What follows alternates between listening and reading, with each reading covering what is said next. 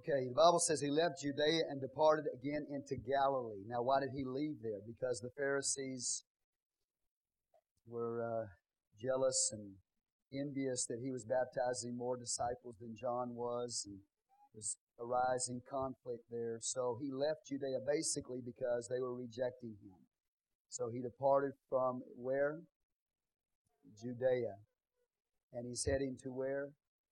Galilee. And on his way to Galilee from Judea, where did he stop?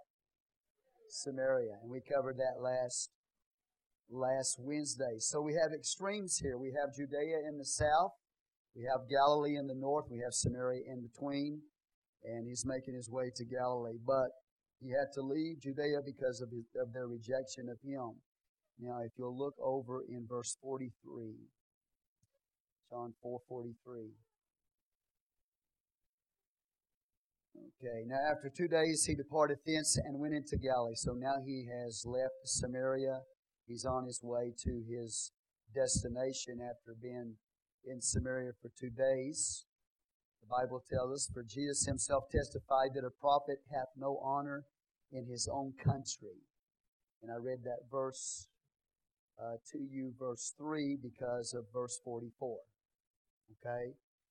For Jesus himself testified that a prophet hath no honor in his own country. Then when he was coming to Galilee, the Galileans received him, having seen all the things that he did at Jerusalem at the feast.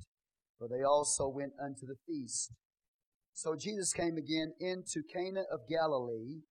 Of course, that's where he did that first miracle in John chapter 2, where he made the water wine. And there was a certain nobleman whose son was sick at Capernaum. When he heard that Jesus was come out of Judea into Galilee, he went unto him and besought him that he would come down and heal his son, for he was at the point of death. Then said Jesus unto him, Except ye see signs and wonders, you will not believe. The nobleman saith unto him, Sir, come down, ere my child die. Jesus saith unto him, Go thy way, thy son liveth. And the man believed the word that Jesus had spoken unto him, and he went his way. And as he was now going down, his servants met him and told him, saying, Thy son liveth. Then inquired he of them the hour when he began to amend. And they said unto him, Yesterday at the 7th hour the fever left him. So the father knew that it was at that same hour in the which Jesus said unto him, Thy son liveth, and himself believed, and his whole house. This again, the second miracle, is again the second miracle that Jesus did when he was come out of Judea into Galilee. Let's pray. Father, we thank you for your awesome word tonight. We give you all the glory and the honor and the praise. We ask, Father God, that you would inspire us. We thank you, Lord, your word is already anointed. We thank you for your presence that is here right now. We stand upon your word and we believe. We thank you for what you're going to do in this house tonight. In Jesus' mighty name we pray. Amen. You may be seated in the name of the Lord. So look at verse 43 again. Now after 2 days he departed thence and went into Galilee. For Jesus himself testified that a prophet hath no honor in his own country. So what country is he talking about here? The Bible tells us here as he approaches Galilee, the Galileans received him. So it's a little unclear absolutely as to what he is making reference to, but I believe you go back to that verse 3 where he left Judea. So I believe that he's talking about Judea because he is of the line of the tribe of Judah, and his own tribe rejected him. Judea rejected him, and that's why he left, all right, departed. So he gives them a statement here that a prophet hath no honor in his own country. He is not honored in his own country. Isn't that a sad thing? He was rejected by his own. He came to his own received him not. So Jesus said, again, that a prophet hath not honor in his own country. Now, as he's approaching Galilee, this was the destiny that he had planned to go to from Judea. The Bible says the Galileans received him. But how did they receive Him? Having seen all the things that He did at Jerusalem, at the feast, for they also went unto the feast. But they did not receive Him sufficiently. So let's go to John chapter 2.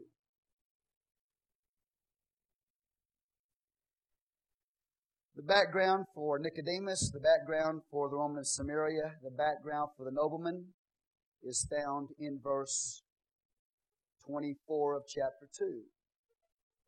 Okay?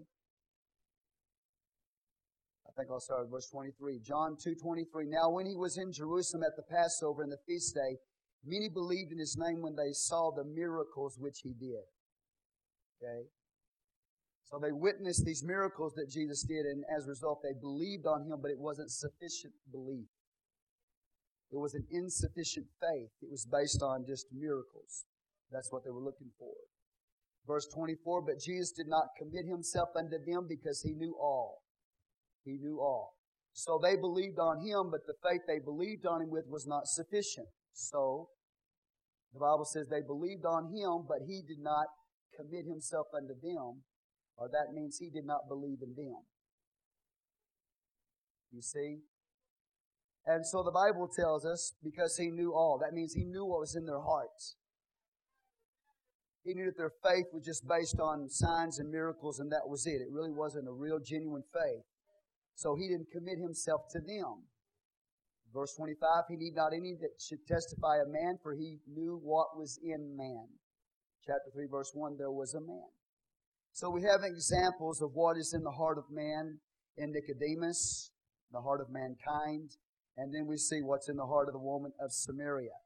Now, what did the woman of Samaria do? How did she believe in Him?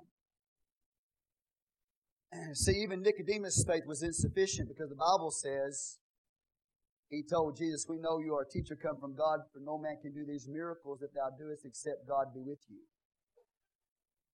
So his focus was on miracles, right? And signs. But when you look at the woman of Samaria, she believed in Jesus Christ. And in fact, Jesus actually told her He was the Messiah. This is the first time He ever told anybody that He was the Messiah. Okay? And it was the woman of Samaria. And the Bible will tell us the woman of Samaria believed that He was the Messiah, and there was no sign done, no miracle done. She believed in Him simply based on what He said with His Word. Her faith was based in the Word that He spoke, not in some miracle that He performed. You understand that? So now we come to verse 44 of John 4. For Jesus Himself testified that a prophet hath no honor in his own country. Then when He was come into Galilee, the Galileans received Him, having seen all the things that He did at Jerusalem at the feast, for they also went unto the feast. So they believed on Him based on what? What they saw. Those miracles, those signs that they saw Him perform. That's what they put their faith in. Right? It was insufficient faith. Now I'm going to prove it to you tonight. See, a lot of people go after signs, miracles, and wonders. You can pack a church, yeah. It doesn't matter what is taught in that church. It doesn't matter what is believed in that church. It doesn't matter what is preached in that church. You get somebody that claims to have the ability to heal, work signs, miracles, or wonders, and you'll pack out that church. Even though that church may be false in its doctrine. So you cannot base your faith on a miracle worker or a miracle or a sign. You have to base your faith in the Word of God. See, the devil would have you to believe this way, okay? Feeling, get your feeling, then get facts, and then get faith. Okay? But God, in Jesus, the way He has us come to Him, it has to be what? Facts, the Word of God. Then we put faith in the Word of God, then you get the feeling. Okay, let me go over that again. Facts, faith, feeling. Not feeling, faith, facts. The devil wants you to have feeling, faith, facts. If I get the feeling, then I'll have faith. And then I'll get the facts. But God's Word is facts, the Word of God. Faith comes by hearing, and hearing by the Word of God. Facts, faith, then your feeling. You understand that? So Jesus is showing us in the Word of God here that we are not to put our faith in a sign, a miracle, or a wonder, but we're to put our faith in the Word of God. You're not to put your faith in a feeling. Now, please don't misunderstand me. The signs and miracles that Jesus did testified as to who He was. But it wasn't just the miracles that He did that He was calling people to believe in. What He said was what they had to believe in. And so we have that woman of Samaria who simply believed that Jesus was the Messiah based on what He said with His words, not with any sign, with no miracles at all. She believed He was the Messiah. So the Galileans, I want to gather you up here. As Jesus makes His way into Galilee here, then the Galileans are coming out. And they're coming out to receive Him. Why? Because when they were in Jerusalem during the feast day, they witnessed the miracles. John chapter 2, go back there, verse 23. Now when He was in Jerusalem at the Passover and the feast day, many believed in His name when they saw the miracles which He did. The Bible tells us during the Passover, the Galileans had also gone up to Judea. And while Jesus was there working miracles, the Galileans witnessed those miracles as well. So news is spread that Jesus has left Judea. He's gone through Samaria. Now He's coming to Galilee. Right? As He approaches Galilee, the Galileans are coming out. Now, who are the Galileans? Well, the Galileans that went up to Jerusalem to observe the feast of Passover, when they saw the miracles of Jesus, were Jewish Galileans. But the majority of the Galileans are Gentiles. Over 90% of the people that lived in Galilee were Gentiles. But Jesus was born in Nazareth of Galilee. He was born in Gentile territory, although there were some Jews there. So just to give you a little background. So anyway, as He makes His way back to Galilee, He looks up and He sees these people coming, and they're coming to receive Him, but their faith is insufficient. But I think it's better than what was in Judea. Because the Bible says, Jesus says, a prophet is not without honor except in his own country. His own country was Judea, Jerusalem. His own tribe was located there. But He was completely rejected by His own country. There was no honor for Him there. There was no respect for Him there. But there was respect for Him in Samaria. The woman of Samaria showed Him respect. And these Galileans that are coming out to meet Him, even though this is where He lives, Nazareth of Galilee, these Galileans at least believe in Him on a higher level than those that are in Judea. Does that make sense to you? And so let's keep on reading. Let's see what the Bible says.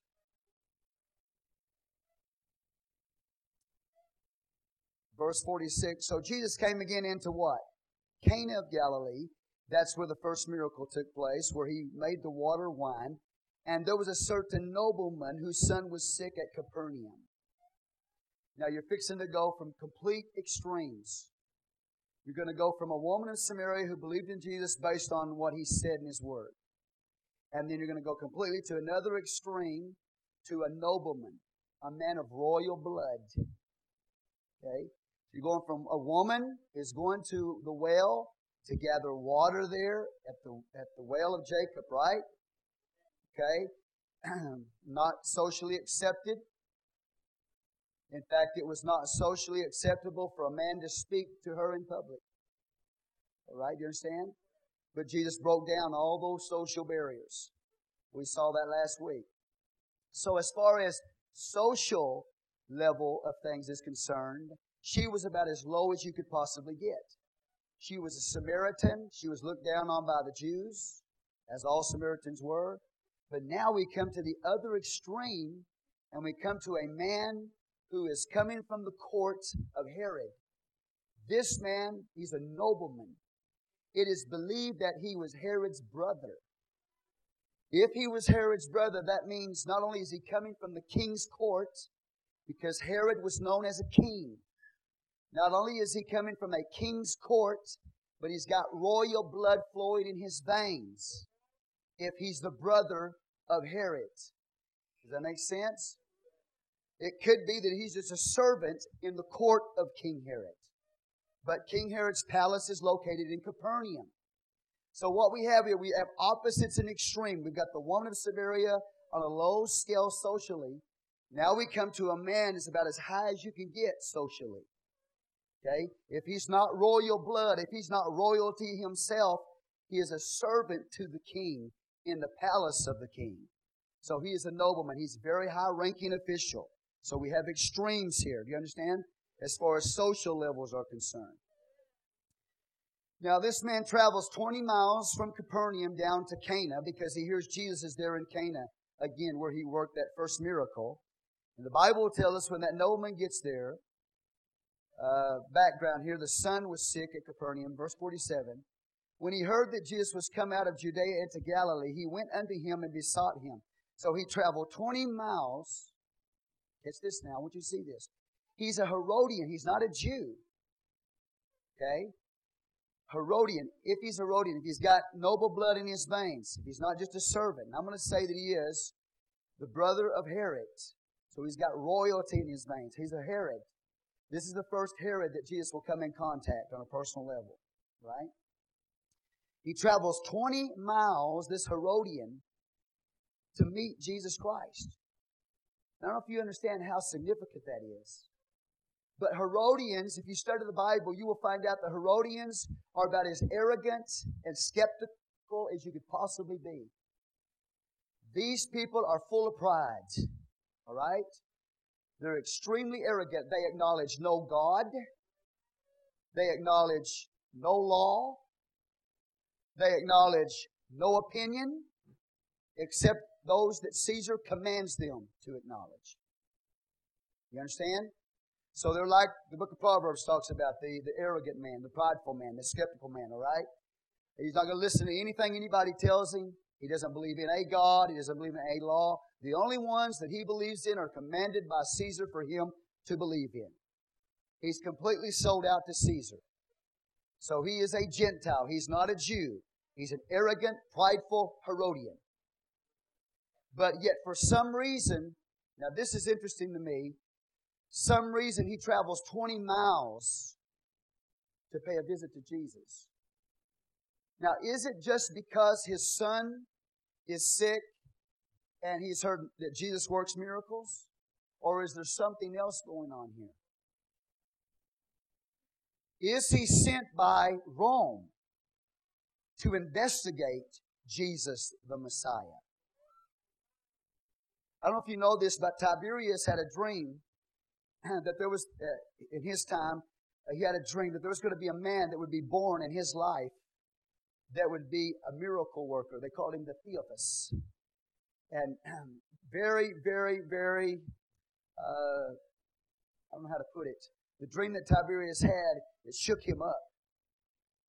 And so from that time that Tiberius had that dream about this Theophus, this miracle-working man that would come upon the scene, possibly a God-man in the dream, from the day he had that dream, Tiberius Caesar had that dream, he was constantly sending commissions to the Middle East to see if they could find the Theophus. Okay? Does that make sense to you? Do you understand what I'm telling you here? So it is possible that this Herod is not just going to meet Jesus because he needs his son healed. It could be that he's going, I'm going history here. I'm giving you history here. It could be the reason why this Herodian is going to Jesus is that he's on a commission from Rome to see if Jesus is the fulfillment of the dream that Tiberius had concerning the Theophus, a godlike man that would be born in his lifetime who would be a miracle worker. Okay? And history will tell you that from Rome, they sent many commissions to see if Jesus was that one that Tiberius dreamed about. Okay? So, I'm just giving you a little background here. So Herod, this nobleman, makes his way from the court, the palace. If the history's right, he's going to check out and investigate whether or not this is the one that Tiberius Caesar dreamed about. Number two, we know for sure that when he goes there, he has an interest in Jesus, because if he is the miracle worker that Tiberius dreamed about, then maybe this man, if he is the Theophus, he has the ability to heal my son who has a fever. And if he can heal my son, that would be a good proof for me to take back to Rome to let Caesar know that this man works miracles. So it is possible he's the fulfillment of your dream. Okay? Now you're going to have to study history to get that. All right? So he is a very, very high-ranking official. If he is on a commission from Rome, that even gives him greater authority. When he walks up to Jesus, the protocol for anybody in that jurisdiction, because remember the palace is in Capernaum, Herod's palace. And so there's jurisdiction. Herod's jurisdiction is over the land that Jesus was born in. Right? He was born in Bethlehem, but he lived in Nazarene. So the jurisdiction of Herod is there. The protocol, when you come in the presence of a Herodian in that kind of jurisdiction, especially a man if he's got a Roman commission to check and see if Jesus is the Theophus, okay? The protocol is for everybody to bow in the middle of the body to that Herodian like this, and to not even lift your eyes up and look at him. Okay?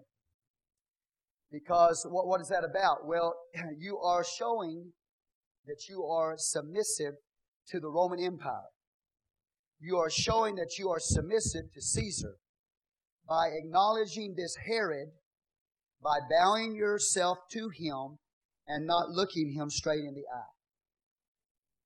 If you do not do that, if you walk up to that Herodian, this Herodian I'm talking about here now, if you do not bow in the middle and keep your eyes downward when you approach him, you are looked at as insubordinate. You can be imprisoned, and you can even be put to death for improper protocol. They will look at you as insubordinate to Rome, to Caesar himself. Okay? So I want you to catch that. I mean, we're talking about some really, really important things for you to grasp. This nobleman that Jesus fixed to come in contact with, this Herod here, Herodian, or at least from the court of Herod, is a very high-ranking official. That if you don't do certain things in his presence, you can be put in prison and even put to death. Okay? And sometimes they put you in prison, they would beat you. All right? When this nobleman walks up to Jesus, Jesus neither bows to him, nor does Jesus put his eyes downwards. In fact, the way that Jesus addresses this nobleman right here, it's amazing that he wasn't put to death instantly on the spot. Who am I talking about? Jesus. That Jesus wasn't instantly put to death on the spot. Are y'all hearing me? What are you saying, Pastor? When the nobleman walks up to Jesus, his request is, Jesus, you come back to Capernaum with me. That's where the palace of Herod is. You come back to Capernaum with me. Jesus doesn't go. So he breaks the law. Do you understand that? Because it is a law, if that Herod comes to you and tells you you got to go to Capernaum and you don't obey that word, you have broken the law as far as Herod is concerned. And Jesus doesn't do any of it. He doesn't bow. He doesn't cast his eyes to the ground. He doesn't obey this nobleman and go back to Capernaum with him. So he has broken the law. Listen, I want you to catch this.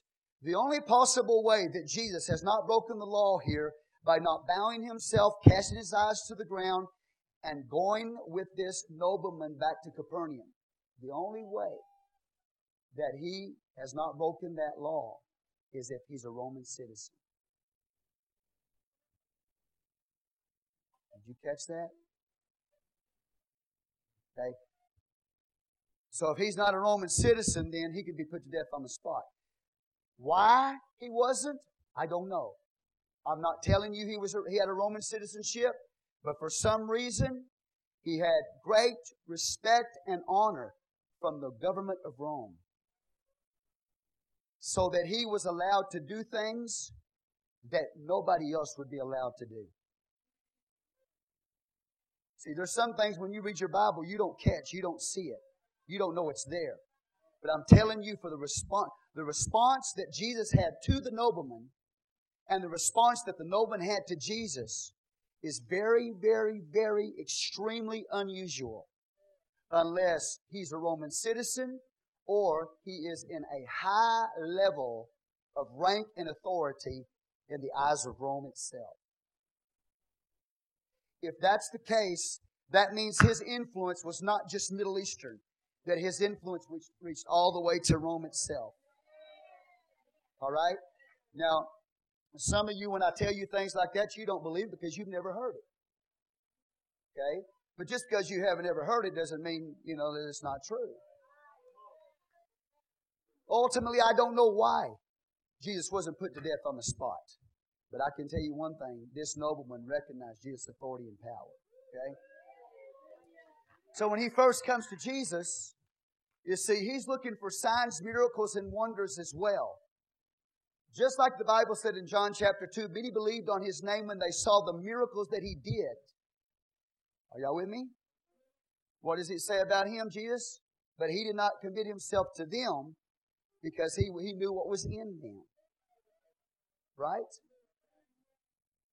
So now we have another example of somebody coming who wants a sign or a wonder from Jesus Christ.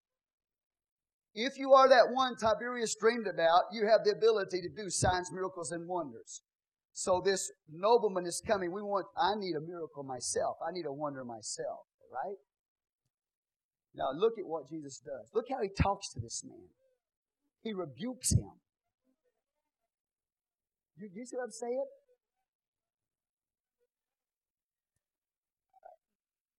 There's nothing I can give you by way of example, even in our government. You understand?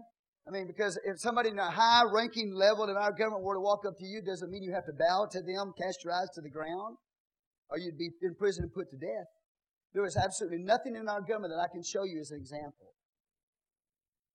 But when this man comes to Jesus, he doesn't bow, he doesn't put his eyes to the ground. He rebukes the man.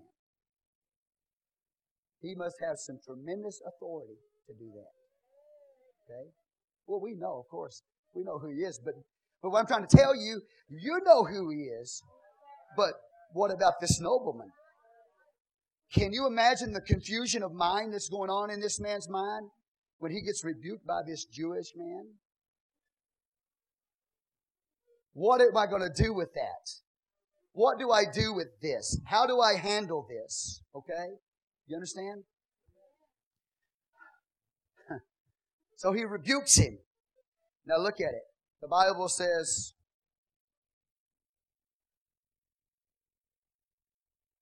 about the nobleman, travels 20 miles, son is sick. When he heard that Jesus was come out of Judea to Galilee, he went unto him and besought him that he would come down and heal his son, for he was at the point of death. Then said Jesus unto him, except ye see, it's plural. So this man represents all people who have to see something in order to believe. People who have to see something in order to believe. Some special, you work some special sign. You work a special miracle. Okay? We have to see something. When we see you do something, then we will believe. Okay? And it's plural. So he's just like those in Jerusalem that saw the miracles that Jesus did and believed based on that. Right?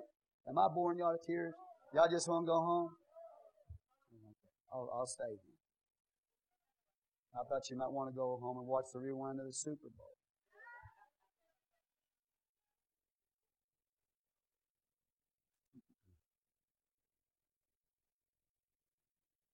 But anyway, Jesus rebukes the man. Now, you understand there's people that are like that today. They want to see something. If I can see something, Okay? Feeling, faith, facts. Then I'll believe. Jesus says, I'm not going to operate that way with the unbeliever. See, Jesus didn't just go around working miracles for the sake of working miracles for unbelievers. The signs and miracles that He did was for the believer, because they believed in His Word, right?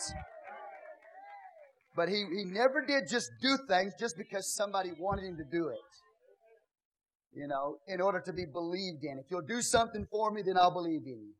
You let me see something, then I'll believe in you.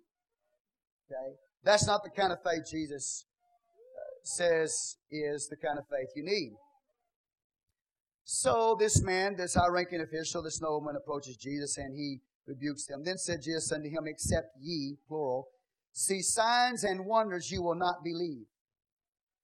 But you have misunderstood the sign, because a sign is to point you on.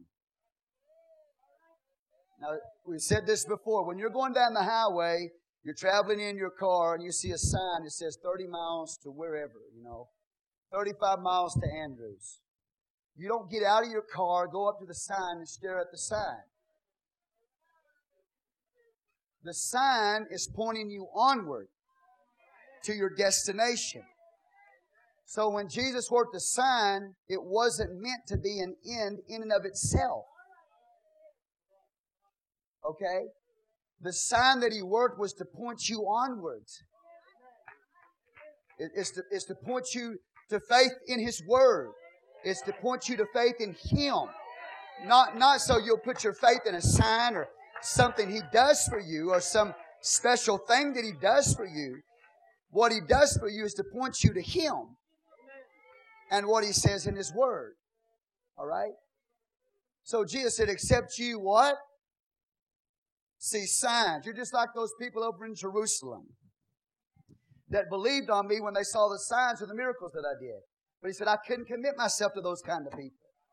I couldn't believe in them. They believed in me to a point, but I couldn't believe in them because their faith wasn't real. Their faith was only based in something that I did, not in who I am. And that is not sufficient for salvation. If you're the kind of person that only puts your faith in Jesus for what He does for you, that is not sufficient for salvation. You have to put your faith in Him and in His words in order for it to be sufficient for salvation. So He rebukes this nobleman. Except you see signs and wonders, ye shall what? Not believe. So He corrects this high-ranking official. All right? Now let me share this with you. What is happening in these passages is a lot of people are believing in Jesus based on what He's doing. But it's not sufficient faith. They're not believing on His Word, okay? Does that make sense?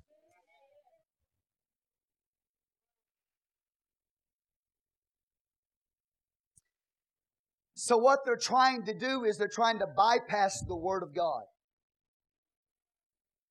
This nobleman's going to try to bypass the Word of God. He's going to try to bypass the presence of the Lord. Amen. He's even going to bypass the miracles that God did in the Old Testament. Does that make sense to you? Yeah, I know he's a Gentile, but the Jews, they believed in the miracles that Jesus did, signs, etc., but they bypassed the miracles that God did in the Old Testament. How? Anybody got any idea? You know how they bypassed the Word of God? Well, it is not enough for you to put your faith in a miracle or a sign or a wonder. I'm going to tell you why. Because in the Old Testament, Israel saw God do many signs, miracles, and wonders. But they still departed from Him. They still disobeyed His Word. So you can see signs, miracles, and wonders, but still depart from Him and not believe in His Word. What did Israel do? God did signs, miracles, and wonders, but yet they went after Baal. So let me talk to you just a little bit.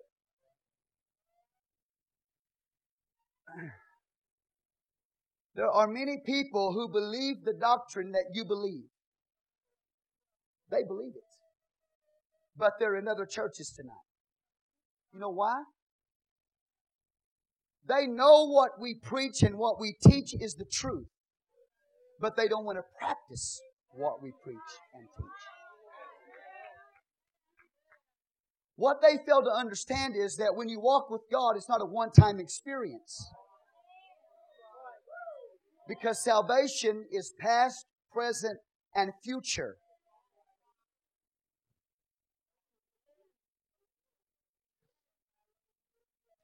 You can come to church. You can get baptized in Jesus' name. You can get filled with the Holy Ghost, still die, and go to hell. You know why? Because you have to have faith in the present truth that He's bringing forth.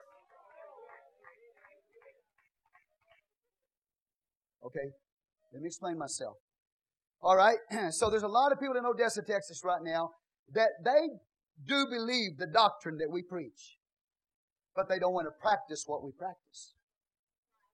So what they'll do is they'll come in, they'll get baptized in Jesus' name, they'll get the Holy Ghost, then they'll start going to another church. You know why they'll do that? It's because they believe what you believe, but they want to live the way they want to live. And that's exactly what happened with Israel, because God did signs, miracles, and wonders for Israel. Then why did they leave Him? Because they wanted to practice what they wanted to practice. Why would you leave a God who works sign, miracles, and wonders and start serving Baal? Because Baal worship has no commandments.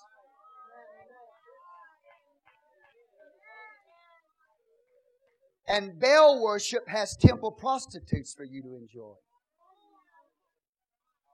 And Baal worship has homosexuals for you to enjoy, if that's your preference. So because there was no commands in the worship of Baal, all right, and they could do whatever they wanted to do, all right, they could live immoral, they could disobey the Word of God, etc. There are no commands in Baal worship. They would say with their mouth, we believe that Yahweh is God. And yes, we've seen the signs and miracles and wonders that He's done, but we're not going to believe His Word. We want to believe, okay, that He is the one God. We want to believe the doctrine is correct, but we don't want to live it. We want to practice what we want to practice. See, there are many people who want to believe what you believe, but they want to practice what they want to practice. And that's why Jesus is showing this man here, you cannot base your faith just on signs, miracles, and wonders, because that is insufficient for salvation. They had that in the Old Testament, but still departed from the Lord. Okay? They say, well, why don't we have more people in our church? Because we preach the Word of God from cover to cover, and we call people to repentance. We call them to live a godly life, as the Word of God does. And so they come in here and say, yeah, I believe that. I believe exactly like they preach, but I don't want to practice it. So I'm going to go over here to another church, even though I don't believe the doctrine of that other church. Did you hear me, brother? Even though they don't believe in the doctrine of that other church, they will still go to that other church because that church will let them do what they want to do.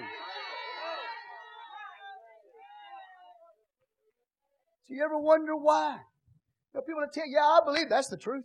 Well, why aren't you in the church? Why didn't I see you in church last night?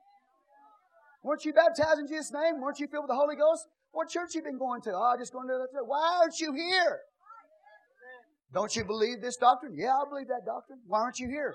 Because I want to practice the way I want to practice. I want Baal worship where there is no commandments. I can live the way I want to. So it is an insufficient faith for somebody to say, yeah, I believe like you believe, and I know it's the truth, but I'm going to go over to this church even though I don't believe in their doctrine, Because I can do what I want to and practice what I want to practice. You ever wonder why? I'm telling you why. Because human nature has not changed.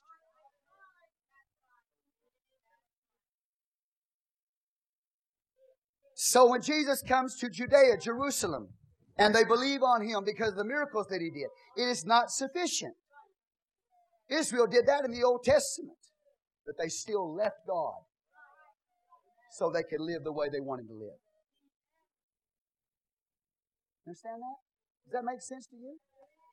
So here comes Jesus, and He's dealing with another person who has insufficient faith. He wants to believe based on signs and wonders. But remember, the sign is to point you to Him.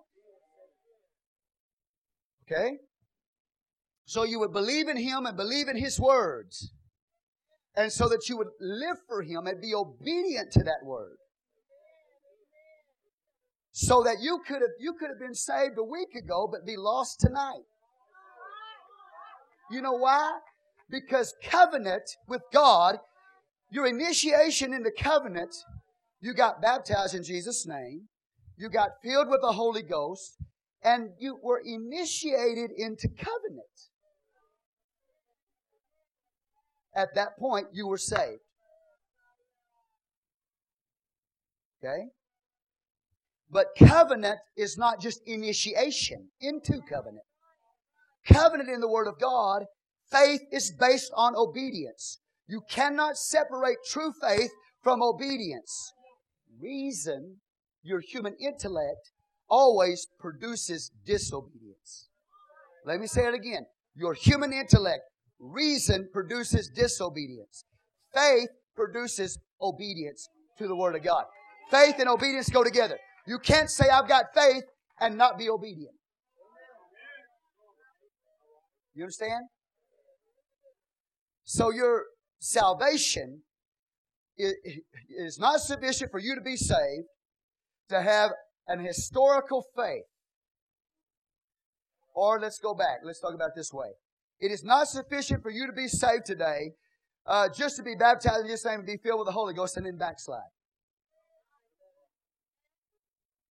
Because salvation is not just a past experience that happened to you maybe a year or two ago or 30 years ago. Salvation in the Word of God must be present. If you do not have present salvation, then you will not have future salvation. Present, you are saved. Are you with me? You are saved. You're being saved. And then future, you will be saved. So you may have been saved in the past, but if you're not saved right now, that means you won't be saved in the future. Because your faith has to be based on a present truth and a present obedience. For you to be in covenant with God is an ongoing obedience to the covenant of God. And at the time that you stop obeying the Word of God, you can be backslid sitting on a church pew. You can die and go to hell sitting on a church pew. But you were baptized in Jesus' name and filled with the Holy Ghost 20 years ago. Because you do not have present faith in the Word of God. And it's a great struggle. God help pastor tonight. It's a great struggle for me to pastor you. Because a lot of you, whether you want to tell me that or not, whether you want to say it or not, you have a belief system called unconditional eternal security. You believe that once saved, always saved. No matter how you live. But covenant doesn't work that way. You must have a present faith in a present word for a present need. I asked Brother Bloss to get me the word, the scripture tonight. Before I came to the pulpit, I heard it back there when I was standing there. 1 Corinthians chapter 1. The Bible says, God hath chosen through the foolishness of preaching to save them that what? Believe. What verse was it? 121. You can read it for yourself. God has chosen through the foolishness of preaching to save them that what? That believe. It doesn't say God has chosen through the foolishness of preaching to save them that don't believe. He's chosen through the foolishness of preaching to save them that believe. And if you're going to believe, you better be under the Word of God, because God has chosen through the foolishness of preaching to save them that believe. He didn't, hold on a minute. He did not choose foolish preaching. There's a lot of foolish preaching that goes on from behind pulpits all over America. Foolish preaching. He has not chosen foolish preaching to save them that believe. He's chosen, are y'all with me? Chosen through the foolishness of preaching to save them that believe. So if you're going to believe, you have to stay under the Word of God, and you have to walk in obedience to that Word of God, because covenant is an ongoing thing. The new birth is just the initiation into it. Israel had the blood applied to them when they walked out of Egypt. They were redeemed by the blood of the Lamb. They went through the Red Sea. They were water baptized. There was a cloud that they were underneath. They were spirit baptized typically. So the blood of the Passover lamb was applied to their life. Baptized unto Moses in the cloud and in the sea. So they were spirit baptized and water baptized typically. But the Bible says they backslid. They murmured. And God was not well pleased with them. And they died in the wilderness. So you can start out spirit baptized, water baptized. You can start out having the blood applied to your life. But are you saved tonight? And I want you to know as I preach to you, this is not just to the adults. If you have the ability to understand what this preacher's telling you, this word is for you. I don't care if you're 3 years old, 4 years old, and above, whatever. This word applies to you. If you are a rejecter of the Word of God tonight, you are as lost as you can possibly be, even though you're looking me in the eyes right now. So salvation is based on a past, present, and future experience. Historical faith is what a lot of people have. They believe, yeah, do you believe Jesus lived and died and rose again the third day? You believe He poured out the Holy Ghost on the day of Pentecost? Yeah. You believe the apostles preached Jesus? Yeah, I believe that. You do? Yeah. That's historical faith. Let me give you an example. I believe George Washington lived. How many of y'all believe George Washington lived? Have you ever seen George Washington personally? Ever met him? Then why do you believe he lived? History says it. You saw a picture of him. History says it. Well, I'm pretty sure he lived. I have historical faith that there was a man by the name of George Washington that lived, all right? That he was the founding father, I guess, whatever, president of the United States of America, all right. How do you know that? Historical faith. I believe in history. Some people have historical faith. They believe that there was a man named Jesus that walked this earth, that died, was buried, and rose again on the third day. They believe historically. But historical faith is not sufficient for salvation. Some people have future faith. I believe the rapture of the church is going to happen. Future faith.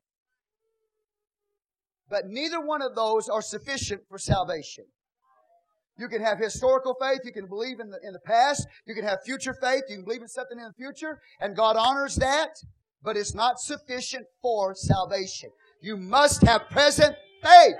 Present faith. Do you have a reality of it tonight? Are you living by obedience to the Word of God tonight? Or are you a Baal worship practicing what you want to practice, but yet trying to believe what we believe? You better get into an altar and you better get right with God. And so that's why a lot of people, that's what they'll do. They'll do just like Israel. They put, oh yeah, God worked those miracles. God worked those signs and wonders. Then why did you depart from Him into Baal worship? Because you wanted to live the lifestyle you wanted to live. So faith in miracles is not sufficient for salvation.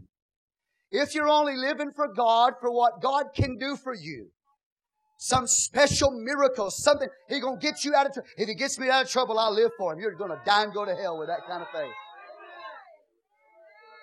You're going to die and go to hell with that kind of faith. You have to put your faith in the Lord Himself and in His Word. And when you put your faith in the Lord and His Word, you will obey it. You can't separate the two. And as you walk that obedience out in your life, it's called holiness or sanctification. Then it will produce salvation eternally. If you don't have present faith, if you don't have present salvation, you do not have future salvation. That's why you and I got to make sure we're praying and we're walking with God. You know, that's why there's such great conflict. The temptations come and the battles come against the Christian. You've got a war. You've got to fight back. The Bible says you have to overcome. So a lot of people are going to be lost. They're going to die and they're going to go to hell, even though they were baptized in the name of the Lord and filled with the Holy Ghost at one time. Because they wanted to go practice the lifestyle they wanted to practice, believing what you believe. That is not covenant. Okay? So this man comes and he's like so many other people. They will believe if they see a sign. They will believe if they'll see a miracle. Just going to take you to where it really is important. He said it's going to be the Word that's important. Because you are not saved by the love of God. So that's hard for some of you to swallow. Okay?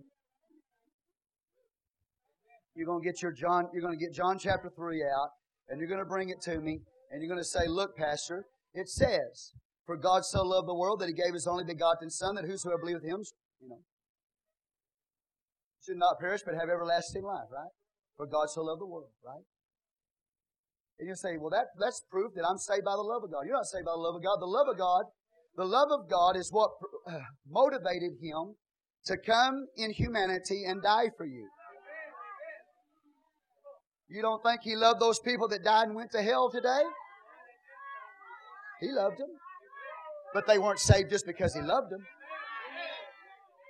You're saved because you do what God tells you to do.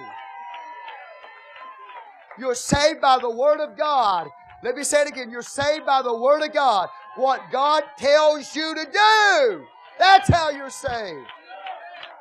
If you don't do what God tells you to do, you'll never be saved, no matter how much He loves you. If you're not baptized in the name of the Lord, filled with the Holy Ghost, are y'all here tonight? If you don't live a holy life, you're not going to be saved by the love of God. You're going to be saved because you do what God tells you to do. You are saved by the Word of God. You are a bibliocentric believer, which means your experience must line up with the Bible. Your experience must line up with the Bible, not the Bible with your experience. Because you're saved by what? The Word of God, not the love of God. If you're saved by the love of God, for God so loved the world, and the whole world's not going to be saved. Why do you think I work so hard to preach the Word of God to you? Because we are saved by the Word of God. And so once we get the Word of God, now we can exercise faith in the Word of God, and then the feeling comes. A lot of you are waiting for the feeling or the miracle, and then you'll put faith. God says, no, my Word, then faith, then the feeling. That's how it is. Say amen. Okay. You can be healed in your body. You can experience a miracle. I mean, somebody can work a miracle, God could use somebody to work a miracle through, and they could be completely lost.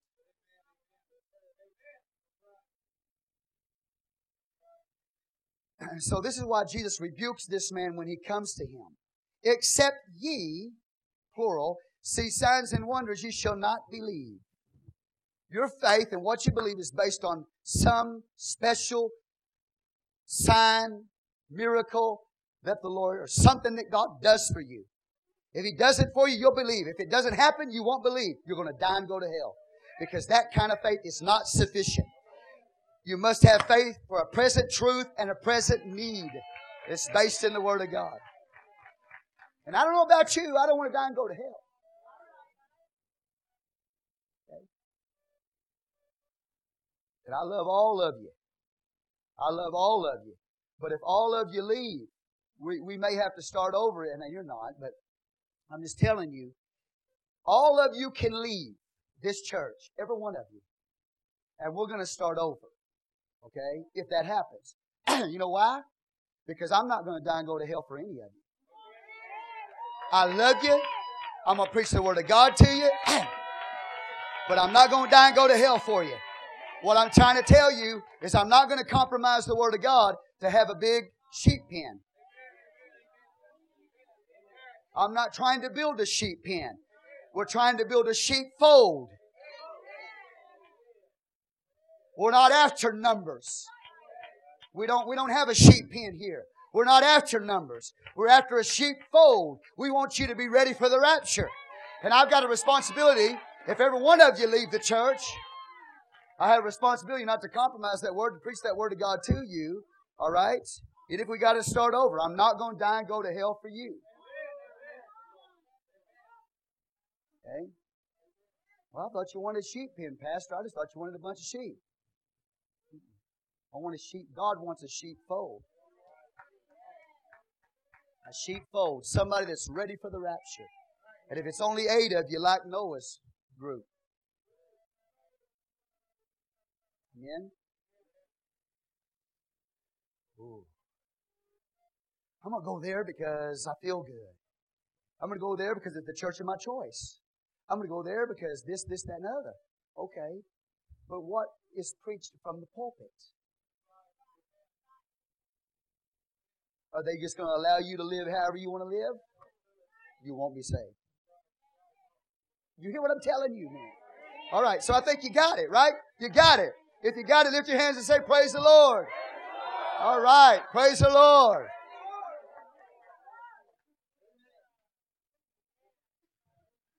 Is that fresh water? I'll tell you what I'll do. I'll just tell you what I'll do. I drink out of this thing. It's got to be fresh. Yeah. Yeah. There we go. Praise the Lord. That's got to be.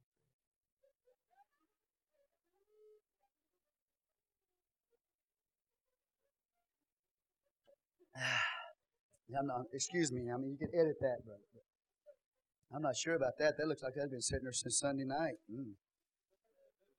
Hallelujah. No. I got it. I got my jar. Now, honestly, I'm not going to enjoy if you get upset and leave and go across town. I have a responsibility before God Almighty, and that's the most important thing for me. Okay? So that means that sometimes you and I, neither one may like it very well, but we're going to obey God. I ain't dying. Look at your neighbor and say, I'm not dying going to hell for you. That's good. I'm glad some of you husbands and wives are looking at each other. I'm not dying going to hell for you.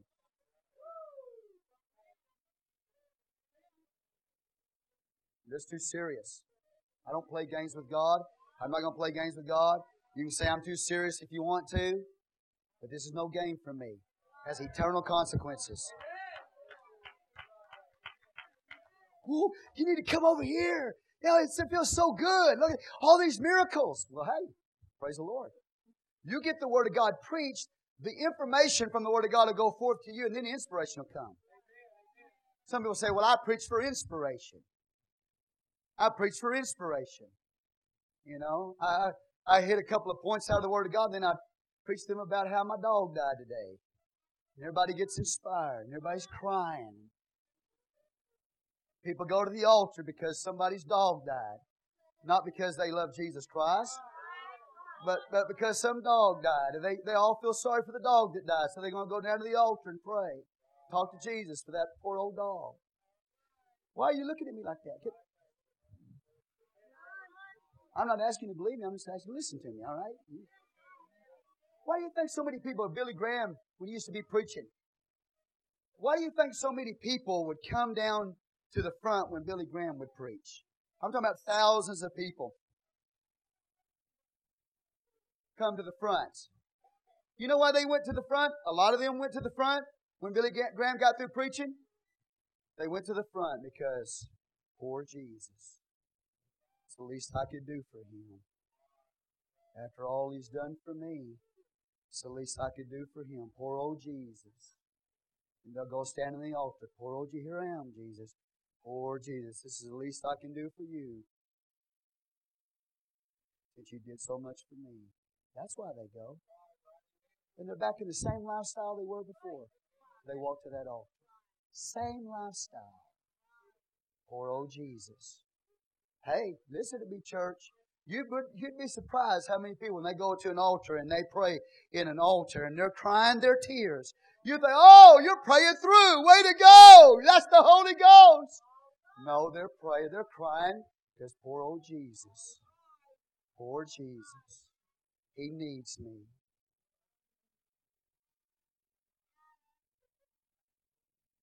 What's Jesus going to do without me? Or something. They lost their boyfriend that day or that girlfriend. And you think they're down there repenting and talking to God and praying through, and all they're crying about is the boyfriend and girlfriend they lost that day. I'm telling you the truth. I've been around the block a few times, and that means a good way, not an unholy way. Why are you crying? Oh, I just love Jesus. You found out that they broke up today with their boyfriend. Why do you come to the altar? Well, I'm coming because I feel sorry for Jesus, or that story you told, it just inspired me. I tell you what, if I give you information, which is the Word of God, you'll get your inspiration. We're a bibliocentric believer. We know the only way we're going to be saved is doing what God tells us to do.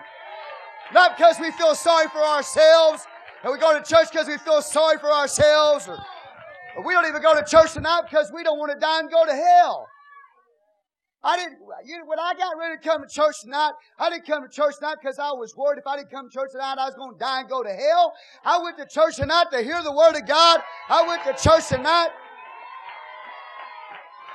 to find out what God's going to tell me to do so I can obey Him and live for Him. That's why I came to church. I don't want to go to hell, but I didn't come tonight to escape hell. That's not why I came. You came for the wrong reason. You came because you should have come because you wanted to hear the Word of God and obey that Word and understand God is telling you to do something. If you'll obey that, you'll be saved. If you'll believe that Word, the miracles are going to follow those that believe. You're not supposed to be chasing the miracle. The miracle is supposed to chase them that believe. It's the Word, then faith, then the miracle. That's the way it works. Biblically. If you want to get biblical. And we're bibliocentric believers. Ooh. Boy, that's a mouthful. So you understand what I'm telling you? Israel saw signs, miracles, and wonders. And still went to Baal worship. So they could practice what they wanted to practice. Bypass the Word of God of the Old Testament. And that's what they're trying to do in the New Testament in Jerusalem. Bypass the Word of God. Just give me a miracle. Just give me a sign and I'll believe. Superficial doesn't bring salvation. Verse 49, the nobleman saith unto him, Sir, come down here, my child died. He's still pressing it. My child's going to die if you don't come down. What he's saying is, I need your presence to be there. I need you to go with me 20 miles from Cana back to Capernaum. I need you to walk into my room or wherever that boy's laying, and I need you to touch him with your physical hands, and I need you to be present there physically for the miracle to take place. It's because he has an insufficient understanding as to who Jesus is. Jesus doesn't have to walk 20 miles and be there physically in His body and physically touch Him for a miracle. Because Jesus is God, He's already there in the Spirit. But He doesn't have to be there physically and touch Him physically. He can speak a word. Just speak the word. The authority is in His what? Word. You got to put your faith in the Word of God, not in a sign or a miracle. And she's going to teach him the power and the authority that's in His Word. And this man knows authority. He understands authority. He understands the power of a word. He's in the court of a king. He knows how much power that word of that king is and how much authority is behind that word. When that king says something, friend, you better do it. There's power, there's authority behind that word. That's what makes this so unusual. For what would seem like Jesus being insubordinate to the authority. Whew, wow. Because this man understands authority. He understands the power of a word. And that's what the Lord's going to teach him. He's trying to teach all of us that tonight. How are you going to be saved, church? You're going to be saved based on the Word of God. Doing what God tells you to do. If you don't do what God tells you to do, are you going to be saved? You might have been in the past, but are you today? Okay? So anyway, let's go on. The nobleman, sir, can you imagine? Okay? He's already got a rebuke from this Jewish man. And he's royalty. This doesn't happen. You hear what I'm telling you? This is unheard of. Okay? She's going to be killed on the spot for that. He steps up and says, sir. Sir. He calls Jesus sir. Sir. If you really want to get technical, he said, Lord. Now you need to remember, I told you he's an agnostic. He's full of pride. He's an Herodian. He doesn't believe anything other than just what he wants to believe and what Caesar commands him to believe. He doesn't believe in any God but Caesar. And now, there's something about Jesus that this man, not only is Jesus not bowing to him, throwing his eyes to the ground and doing whatever he tells him to do, this man's calling him Lord, calling Jesus sir. I hope tonight I have the ability to convey to you the significance of what is happening here. The response of this man to Jesus and the response of Jesus to this man, it's mind-boggling. Verse 50. Jesus saith unto him, Go thy way, thy son liveth. And the man believed the word that Jesus had spoken unto him. And he went his way. The Word. The power that's in the Word. See, the first miracle that Jesus did was He turned water into wine. In the book of Genesis, the Bible says, and the Spirit of God moved upon the face of what? Let's look at it. I don't want to just... Okay, let's make sure. He is the Creator. He's God. He's the one that created everything. Verse 1, in the beginning, God created the heaven and the earth was without form and void, and darkness was upon the face of the deep. The Spirit of God moved upon the face of what? The waters. This same God that moved upon the face of the waters in Genesis 1 and 1, or 1 and 2, is the same God that moved upon the waters and turned it into wine. The next sign. The healing of the nobleman's son. The Bible says in verse 3 of Genesis, and God said, Let there be light, and there was light. So we have a parallel. The power and the authority that's in the Word of God.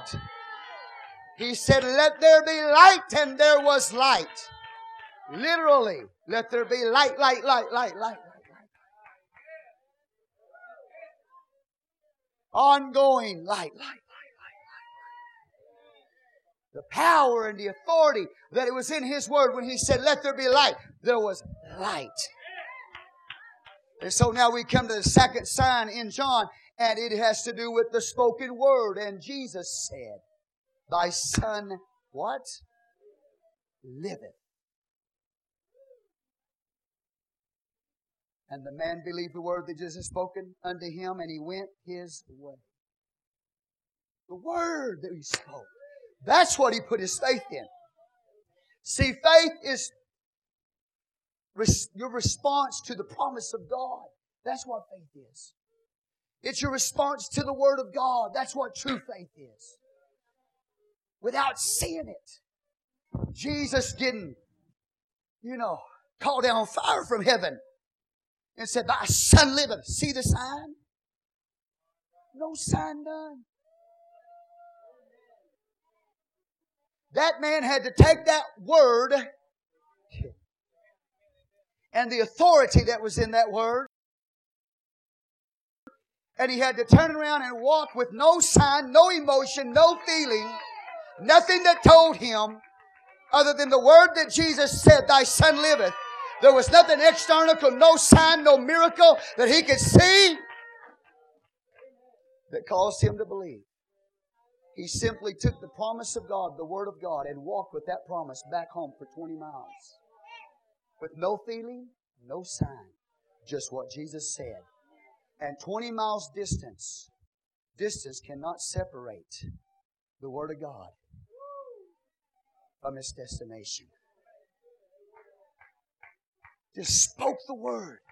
It's like the authority. Let there be light. The authority that was behind that Word. See? And here's where a lot of people get tripped up. They like to go to church, they say. So I want to go, why are you going to church? I'm going to go hear the Word. They like to hear the Word, but they don't like the Word to come forth with authority. See, just teach the Word to me. Just don't bring it with authority.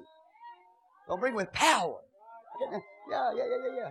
See, I'm not preaching in front of you. I'm preaching to you.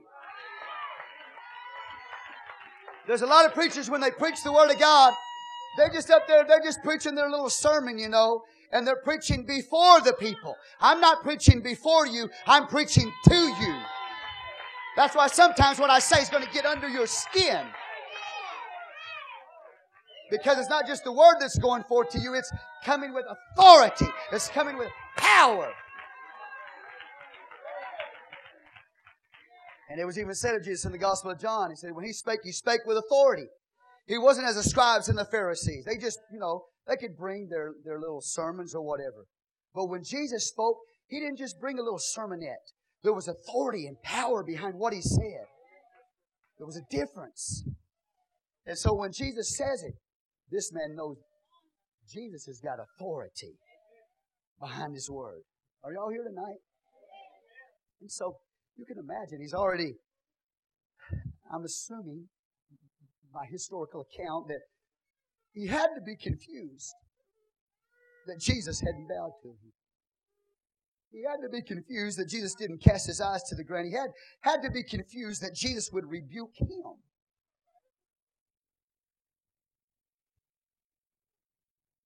Why? Why was Jesus allowed to do all of that? Why? I don't know. Other than the fact I can tell you He was God, I know that. But I'm just talking about if I was there right then, why? We'd say, why is this man allowing Jesus to talk to him like that? To respond to him like that and rebuke him for going after signs and miracles and not believing the way he was supposed to believe. It's amazing. It's a miracle. So he's already confused, I'm sure, in his mind. But he turns around, he's got this word on the inside of him. This promise. And he walks about 20 miles, church. All he's got is a promise. He doesn't have a feeling. He doesn't have a sign. All he has is a promise. That's it. He's going to walk with a promise for 20 miles. See, now, what are you saying? I'm trying to tell you that's the kind of faith you got to have. When you don't see it, when you don't feel it. Hold on.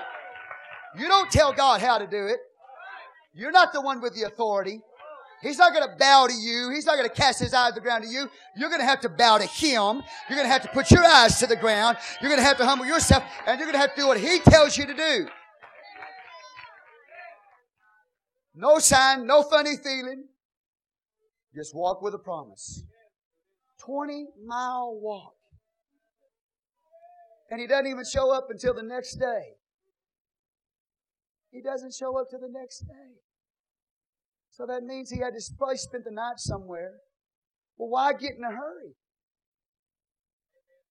Why get in a hurry if you know your son's healed? Well, I didn't feel anything. No sign or miracle came. I just had the promise. He said, the promise is enough for me. There's something about this Jesus. When He speaks, there's something. There's an authority. There's some power. And he is a man in that court, knows the power of the King's word. Whew. So I'm going to walk with this word. This is a majestic man that I'm in the presence of. This nobleman knows. This is a majestic man. This man is not like every man. Walks, spends the night somewhere. Why get in a hurry to leave His presence if you know the miracles happen? Just stay there and keep worshiping. The word comes, your son liveth. All right, well, praise the Lord. Good, He's alive. He lives. Everything's all right. I'm not going anywhere. I think I'll just stay here and worship You, Lord. There's no sense in me running off to the hospital to check. There's no sense in me running to the house to see, because God said it, it's done. So I think now I'll just hang out and I'll worship. I'll worship Him. I'll spend some time with Him. Why get in a hurry to go home if the miracle's already done? I don't even have to go check it out. Don't even have to go see it. It's already been done. He said it. Distance did not stop the Word of God. The power and the authority of the Word of God. Do you understand? So He turns around. He walks with the promise. And Jesus said, Thy son liveth. He said it at 1 o'clock in the afternoon. He said it in the 7th hour. You understand? The man spends the night, and we'll get to that next part in just a minute. All right? How they come out and meet Him. Well, let's do it. Let's just go ahead and do it. Before I do you believe the Word of God? Or do you have to have some kind of feeling? Some kind of sign from God? Say, okay, yeah, now I believe, Lord. You got my attention now. Now I believe in You, Lord. He's not going to do that for you. You're going to have to put your faith in the Word of God, and then the miracle will come.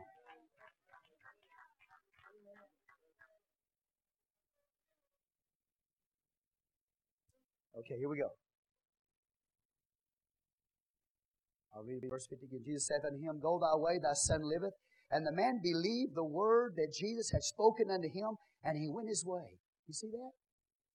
You remember the Samaritan woman believed in what? Believed. How did she believe? She believed based on the Word. Not a miracle, not a sign, not a wonder. Jesus didn't do one of those for her.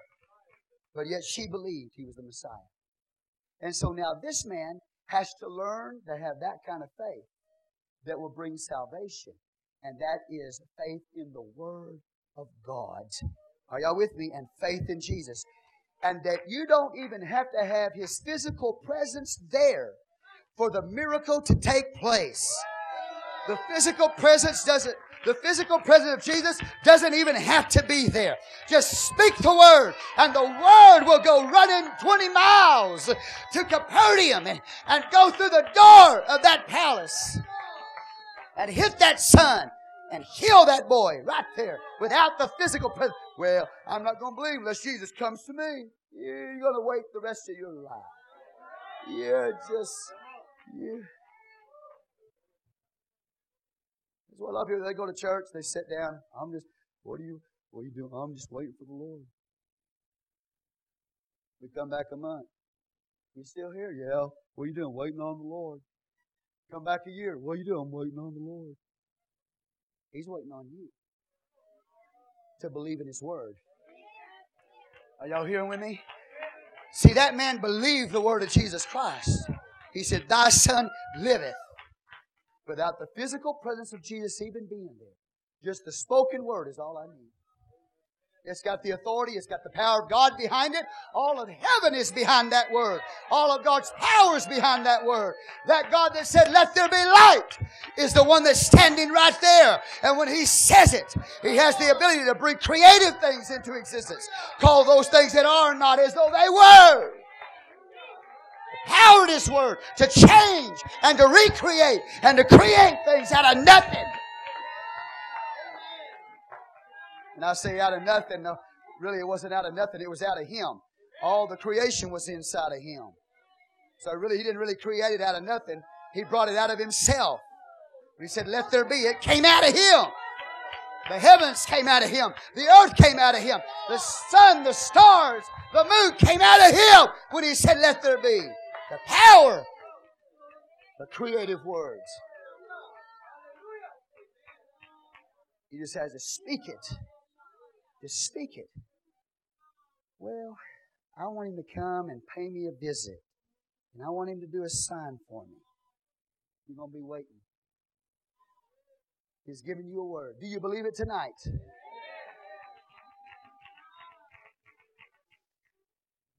Now, as he was now going down, his servants met him and told, saying, thy son liveth. Next day, he starts walking. His servants look out and see him. Hey, there's the nobleman. They go running out of the house. Thy son liveth. You know what? How awesome. Let me just why don't you put yourself in the story? What if you had a son that was at death's door? And a word was sent, and the word raised the boy.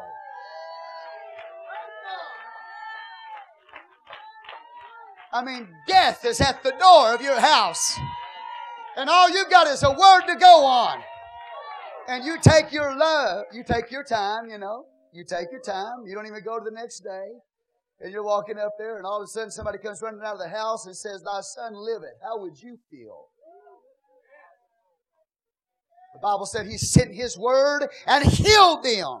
All He's got to do is speak the word over you tonight, and He can change and transform and create and recreate everything. Things that seem impossible by a word. That's why when you come in here tonight, you can be at death's door emotionally. You can come in here and the Word of God is preached, and it's not my eloquence, because I don't have any eloquence. I don't even know how to say the word eloquence. I said eloquence. It's not my eloquence because I don't have no eloquence. But when I preach the Word of the living God, you understand this word that goes forth out of this book to you is full of life. It's not just a word on a page. It's not just black ink. It's a living word. It's got power.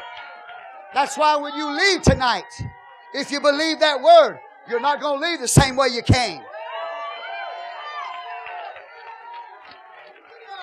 You're going to walk out. You're going to walk out with power and strength and victory. You're going to say, well, that's not the way you came. That's not the way you, when you first stepped in the door of the church, that's not the way you was. What happened to you? The Word of God has energy in it. The Word of God has power in it. The Word of God is quick. That means it's alive. It's quick. It's powerful. It's sharper than any two-edged sword. And when it goes forth, it has the ability to heal. It has the ability to heal you. It has the ability to save you. It has the ability to deliver you. It has the ability to bring a miracle to your life. Just the Word. So I don't know what you're facing right now. All you need is a word from the throne. A word from God.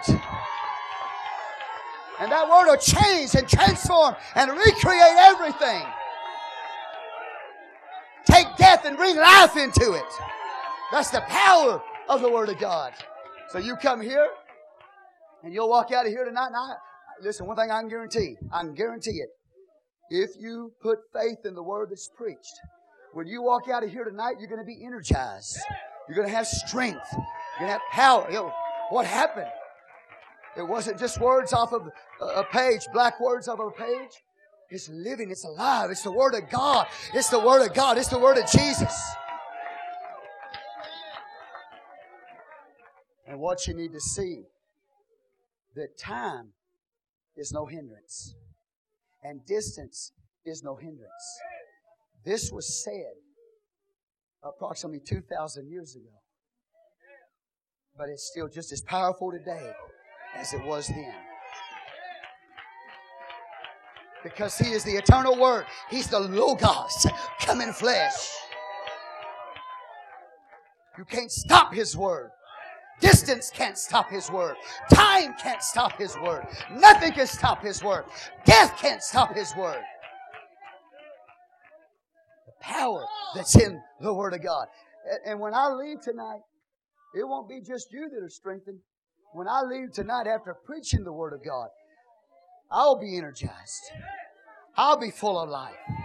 I'll be healed. My mind will be changed. And not only that, but my family will be influenced. My family will be influenced. How? By the Word of God. Not by me, by the Word of God. Because you came tonight, you brought your family to hear the Word of God. Your family is going to be influenced tonight by the preached Word. The power of the Word of God. The presence of God, the presence of Jesus is in His Word. So when it's preached and it's spoken, He's in it. When His Word hits you, it's Him. It's Jesus. It's Him.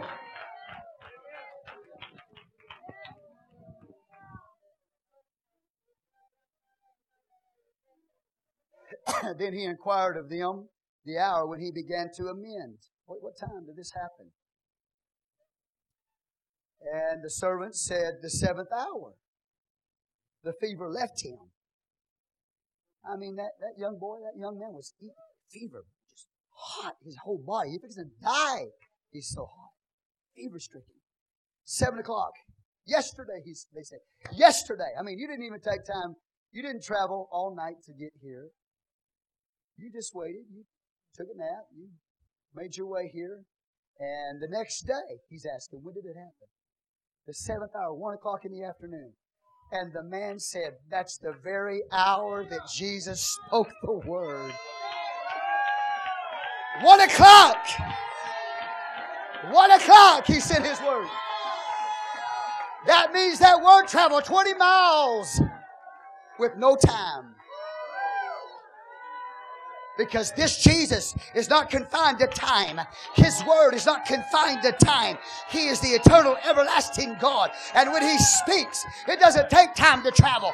The moment He said it, it came to pass. Just speak the word. Believe the word. How you come to church tonight is one way. If you leave the same way you came, it's because you were looking for something other than a word from God.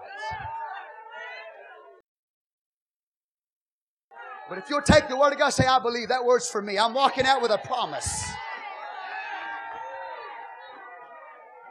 And I don't have to get home. I don't have to get in a hurry to get home. I think I'll just stay here in the house and worship Him a little while because it's already done, because He said it. I don't have to see it. I don't have to have a sign. I don't have to have a miracle. I don't have to have fire come down from heaven. If God said it, that's what I'm holding on to. I'm holding on to a promise. The power and the authority that's in the Word of God. You say, well, you know, when we go to church, I wish Pastor wouldn't always scream all the time. It's not just loud noise.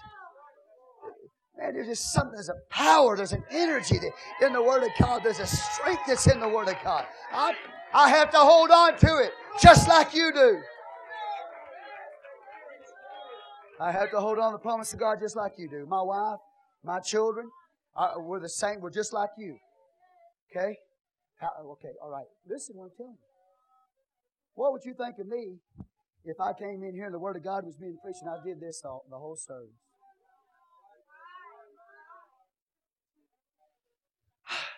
Except I breathe. Because I know if I don't breathe, I'll die. So at least I'll breathe.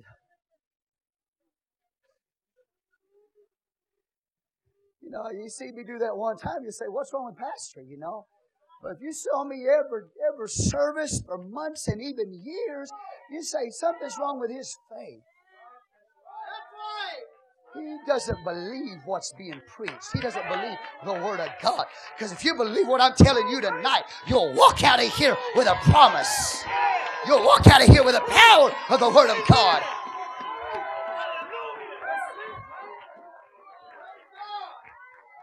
Say, Jesus, I don't need you. I don't want you to rebuke me, Lord.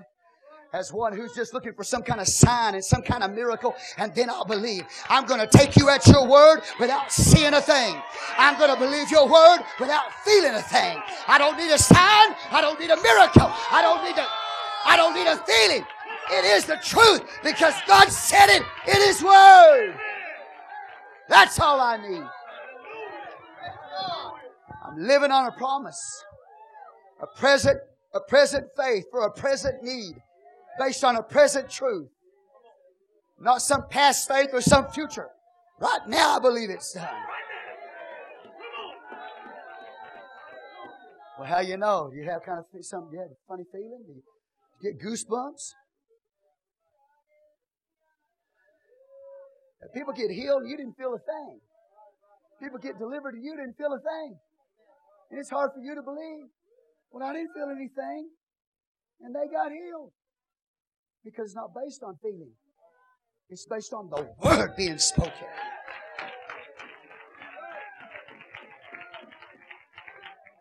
Same hour, same time that Jesus said it. That's when it happened. Praise God. Amen.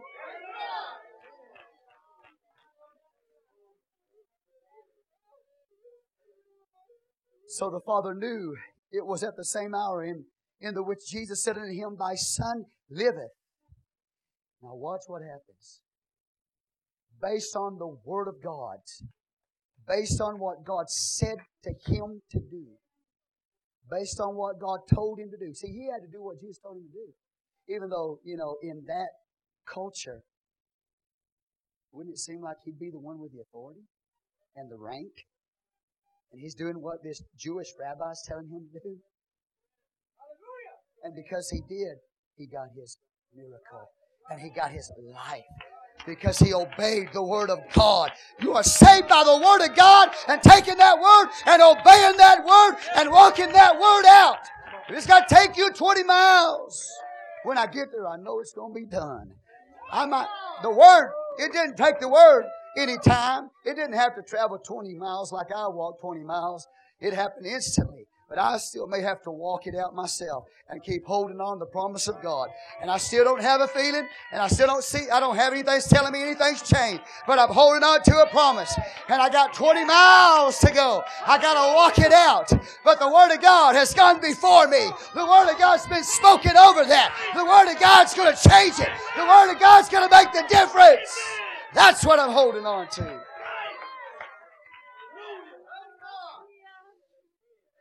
I still, when I get up here to preach to you, I still got to work it out and walk it out.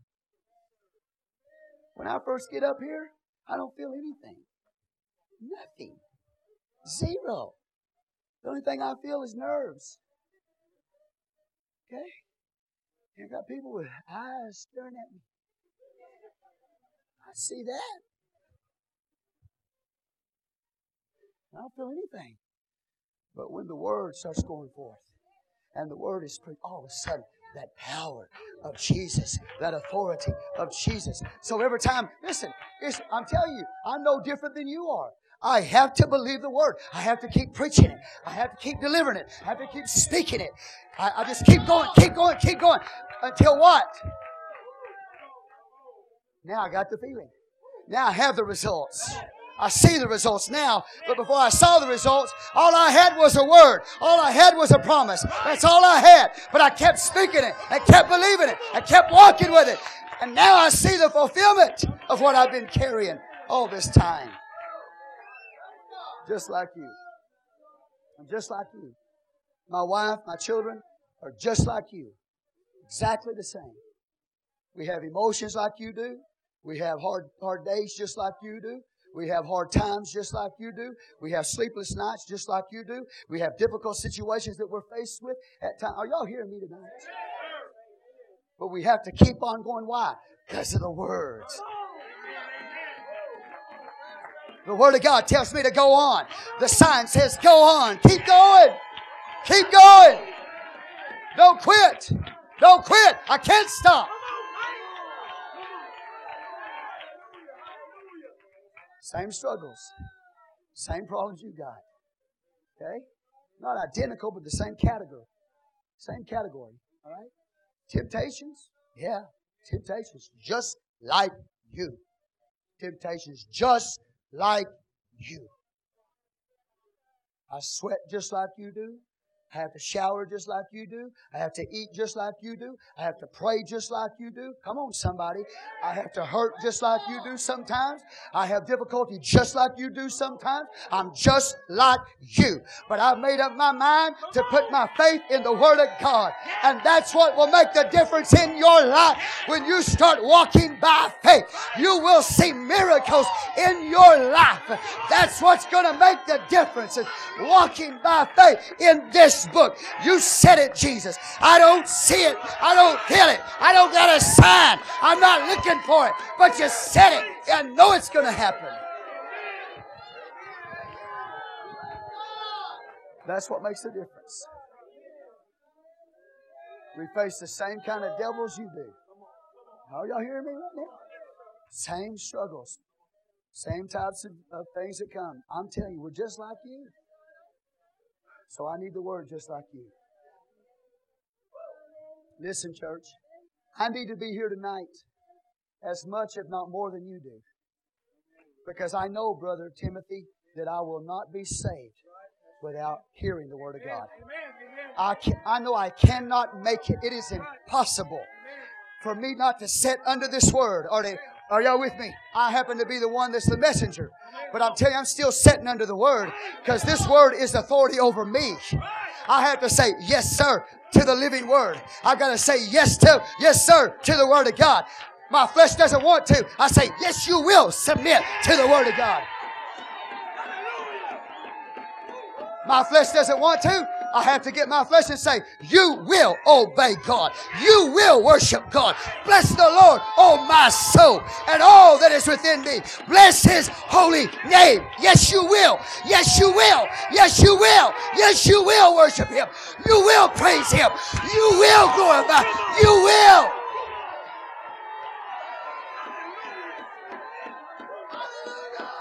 Jesus is not going to bow to your flesh. Jesus is not going to do it your way. You got to say, yes, sir. Yes, sir. Every one of you. And I'm the same way. I'm not here to tell Him how to do it, or when to do it, or to give me a feeling, or to give me a sign, and then I'll believe. He's telling me what to do, and He requires me to believe. He requires me to believe it with no sign. How many of y'all believe the Word of God tonight?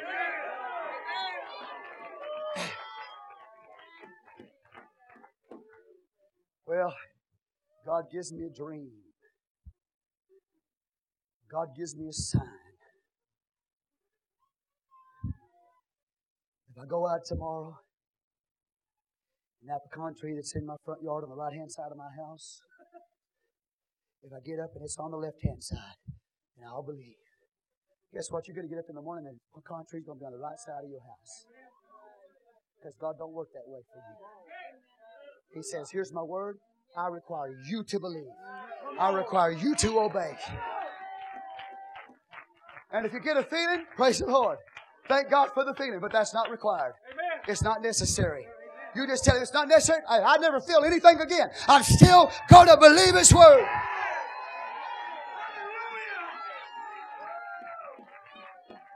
My faith is not based on what God does for me. My faith is based on the Word of God. What if you go through some real hard trial in your life? And it seems like God's not even answering your prayer. That God's not even listening to you. Are you going to quit living for God because, you didn't hear from God? God didn't talk to you? You're going to quit living for God because He didn't come and work a miracle for you? He let you? Oh, you better not. You better not. Say, God, I'm not here because I'm looking for a miracle. I'm not here because I'm looking for a sign. If you don't do anything for me ever again, I'm still going to worship you. I'm still going to praise you. I'm still going to believe your word. If you never do one more thing for me. And I believe He will do more than one more thing for you. But I'm just saying that's not why you live for Him. You have to get to a place, and I have to get to a place where we say, Lord Jesus, If you never do anything else for me, I'm still going to believe you. Job said, though he slay me, yet shall I trust him. He can kill me, but I'm still going to trust him. Yes, Lord. You got it. Yes, sir. Yes, sir. Yes, sir. Amen. Well, I've been praying, Pastor. Nothing's changing. Doesn't matter. It's required you and I to walk by faith. Oh, hallelujah to the Lamb. You got to walk with a promise. Sometimes you got to walk it out. With no feeling sign, no, nothing. Nothing before you to let you know it happened. Just the Word. That's it. Amen? And if it don't work out the way you want it, into thy hands I commend my spirit. Trust in you. See, some of you haven't been in the church long enough to be sitting like this. You haven't been through enough to do this.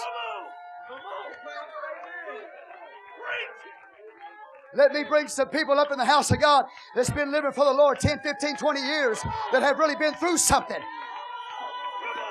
And they still don't have the right to do.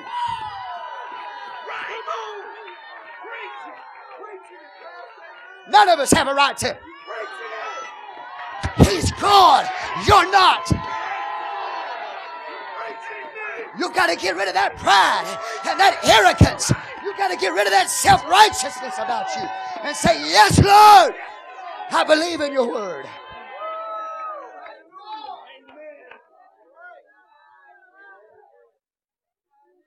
Your salvation depends on it. Your salvation depends on it. Because if you don't get that kind of faith on a present truth for a present need, if you don't get this kind of faith, and no matter how it comes, I'm still going to believe in the word of the Lord. Don't get discouraged. You're not going to make it. You have to get the kind of faith that says, I don't need a sign. I don't need the miracle. I don't even need the feeling. He's still God. And I'm His servant. I'm His servant. And I want to be with Him forever in heaven. But I'll be there. He's my Lord. He's not just my Savior. He's my Lord. I say, sir to Him. I say, sir to Him.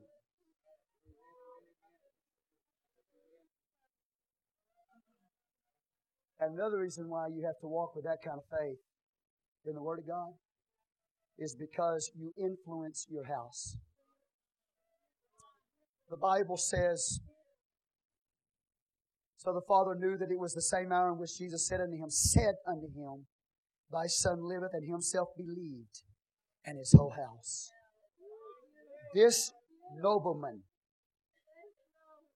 whether he be the servant to the king or whether he be the king's brother with royal blood inside of him in a king's palace, this Gentile, prideful, arrogant Herodian believes based on the Word of God. Are y'all here tonight? On the Word. And the Word produced the sign. It produced the miracle. But it's the Word he believed in. That's the kind of belief that was necessary. And the Word right there. Somebody asked the question. I was studying. Somebody asked the question in this writing I was reading. Somebody asked the question, well, what did he believe? Well, the context tells you. He believed Jesus. He believed Jesus. And the word belief means absolute belief. He converted. He became a believer. I said he became a believer in Jesus Christ. Hallelujah to the Lamb. And not only himself, but his whole house. As I close, look at the influence that a father had for his son. The influence of that father. Going to Jesus, saying, Jesus, my son is sick. He's about to die. We need a miracle.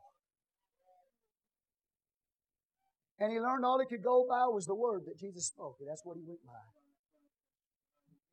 But what he did influenced his household, his son. See, let me just put it to you this way. All of us parents tonight, you are influencing your children. If you don't believe God for yourself, believe God for your children. Because you are an influence for your son or your daughter, either good or bad. Good or bad. In this case, this man's influence was for good. The son lived. And not only did he live physically, but he became a believer. A believer. The influence was there. I'm going to let you go. But I want you to think about this, how important it is to submit yourself to the Word of God.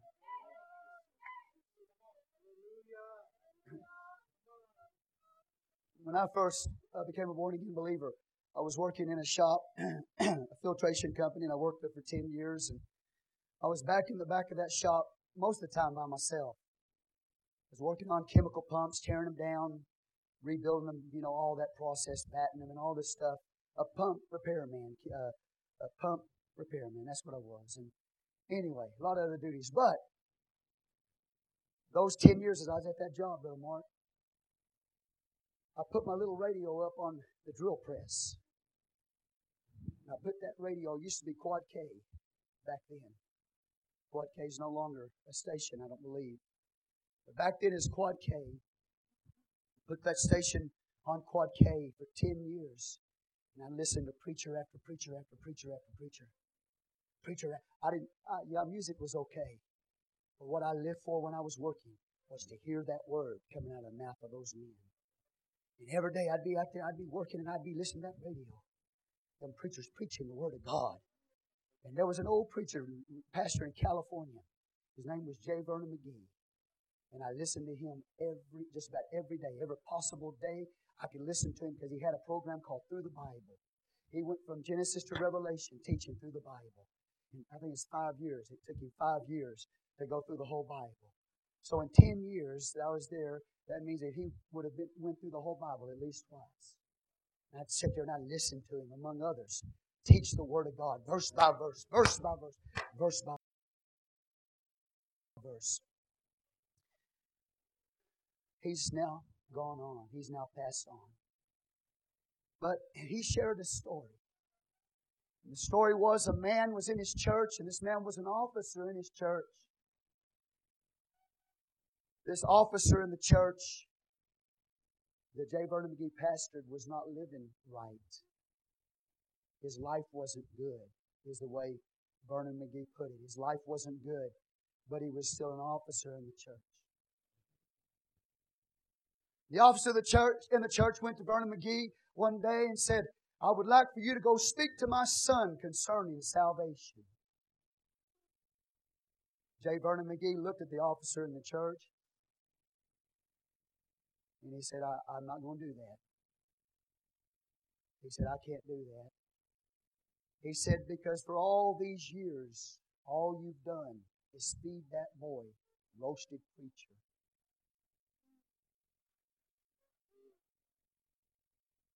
And so he said, because you fed him roasted preacher all these years, Vernon McGee says, I have no influence over him. He doesn't respect me, Vernon McGee said. And so Vernon McGee got with that man. He said, what we're going to have to do now is we're going to have to pray that God will use somebody else beside his pastor to speak a word to him. Because I don't have influence in his life anymore, and nor do you. That father lost his influence over his son. And when it came time for him to go to the pastor and ask the pastor to help him, the pastor didn't have influence either because he had spoke against that pastor in the presence of his son so many years. I'm telling you today that you're sowing every day of your life seeds. You believe the Word of God, not just for your own salvation, but because you're influencing your children, good or bad. One way or the other, you're influencing them. And you don't want to go up and it come time for them to be saved. But the influence of the pastor won't be there. And your influence won't be there either because they watched your life. You'll lose your influence. You want to raise your kids. You want to show to them by example that you believe the Word of God and you live by the Word of God. And when they grow up, that influence will be good in their lives. That's what you want. That's what you want. And this man right here, that man right there, influenced his son and influenced his whole family. They had to come to faith on their own. They had to have their own faith. He couldn't save them. He could influence them. But he did influence them. And because he influenced them, the Bible said his whole house believed. You're influencing your children one way or another, good or bad. Let's pray. Father, I thank you tonight.